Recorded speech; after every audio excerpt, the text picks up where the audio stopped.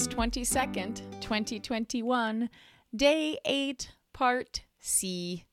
My end of day questions for reflection. Number 1, what am I carrying forward from this experience?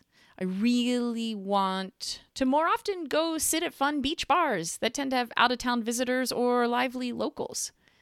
It's a whole different way to appreciate where I live and a particularly fun thing to do in the summertime.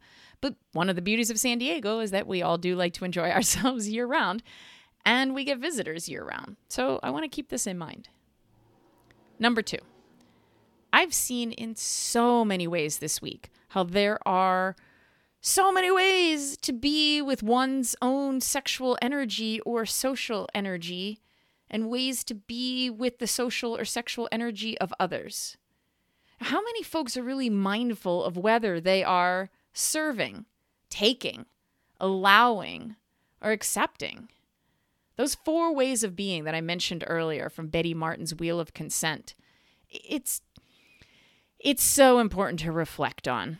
And we're not aware of it, or that we have choices around it, or that we're unwittingly impacting others. And then we can too easily end up being disrespectful to others or disrespectful to ourselves. I think this plays out in all sorts of social interactions and is an invaluable part of what I'm looking for from old friends, new friends at a bar, and lovers. I want folks who are aware of what they're bringing or taking or imposing in a social situation. And I want to hold myself to higher standards around this, because it's so important for meaningful connections to be able to be based on respect and equality. I just don't want people, men in particular, taking from me. Number 3, I still don't have the boldness I wanted in flirting, but I think maybe that's just not going to be my approach to flirting because it doesn't feel like the right fit for me. It's Tully Hart's approach, but it doesn't have to be my approach. Mine, I think, will be a genuine openness to connection and spontaneity, which I had more of when I was younger, but it's been lost some due to bitterness, resentment, fatigue, and the pandemic. And my approach will include paying attention more to sensual touch opportunities, being true to myself, and making kind but firm escapes when needed. This is making me think about the variety there is within cultures and between cultures around the world, of what is sexy, what folks do in dating, and what sexual activities people do. I will never forget in college at Lehigh University taking a class on gender and sexuality with an anthropology professor. We learned how the Trobriand Islanders, in the heat of passion, nibble on or bite off the eyelashes of their lovers. I'd like to try to imagine doing this with a lover, but I get so lost in the logistics of it. Clearly his eyes need to be closed, and I need to be very close proximity to him. So if I'm kissing him and then move to kissing all around his face and forehead, that seems like the best way in. But I definitely have to keep my eyes open, which then, if he does open his eyes at some point, it's going to be really weird because he'll look like a planaria with the crossed eyes, and that's just weird and not pretty. And the perfect timing is when I have my hands around his head to hold it in place, but I'm pretending to be all seductive and turned on, and I'm kissing all around his face, and then I go in for the kill. What the fuck was that? Did you just bite off some of my eyelashes? No. Number 4. I'm wondering if perhaps I would want to do another 7-day challenge in the future in other areas, like going to cuddle parties, nude beach, sex parties, dungeons, etc. Now that would make for interesting sharing and listening. Number 5. The mindset I'd like to carry forward is one that embodies these words and feelings. Open, lighter, sensual, slowing down, present, grounded. And I want to continue to play more with attuning to my crotch. There's that word again. Not just my vulva or vagina, but the whole lower abdomen region. I'd like to continue to play with how consciously cultivating this with an open heart and intentional for meaningful connection could give me a new way to move through my life with a new source of energy and flow. And I want to figure out how to better balance intentionally being open and engaging with not getting hooked in the self-consciousness that can particularly come with being a woman in our society, but certainly happens to all folks.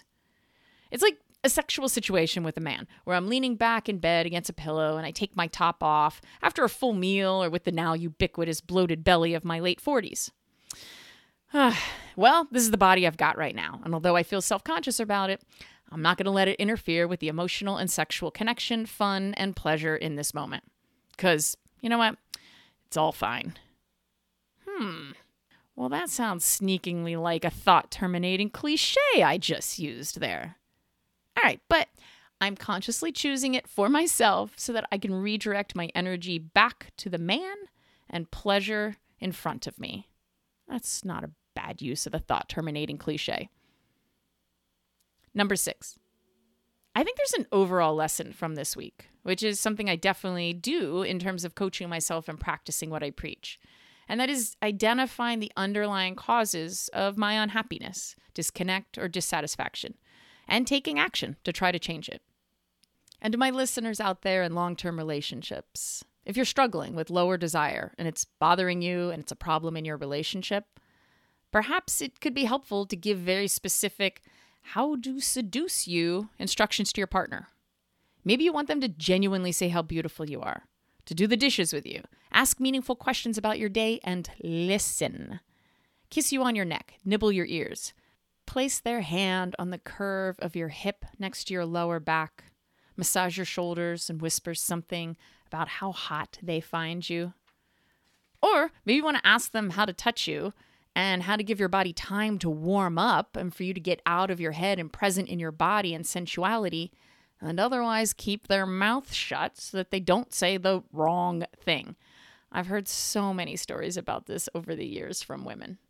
Or do some eye gazing and deep breathing together. Just slow down, no talking or laughing, and just connect with each other, looking into each other's eyes for 3 minutes. You can even set a timer. What do you need to feel more connected and present, and to allow your body to respond to desire?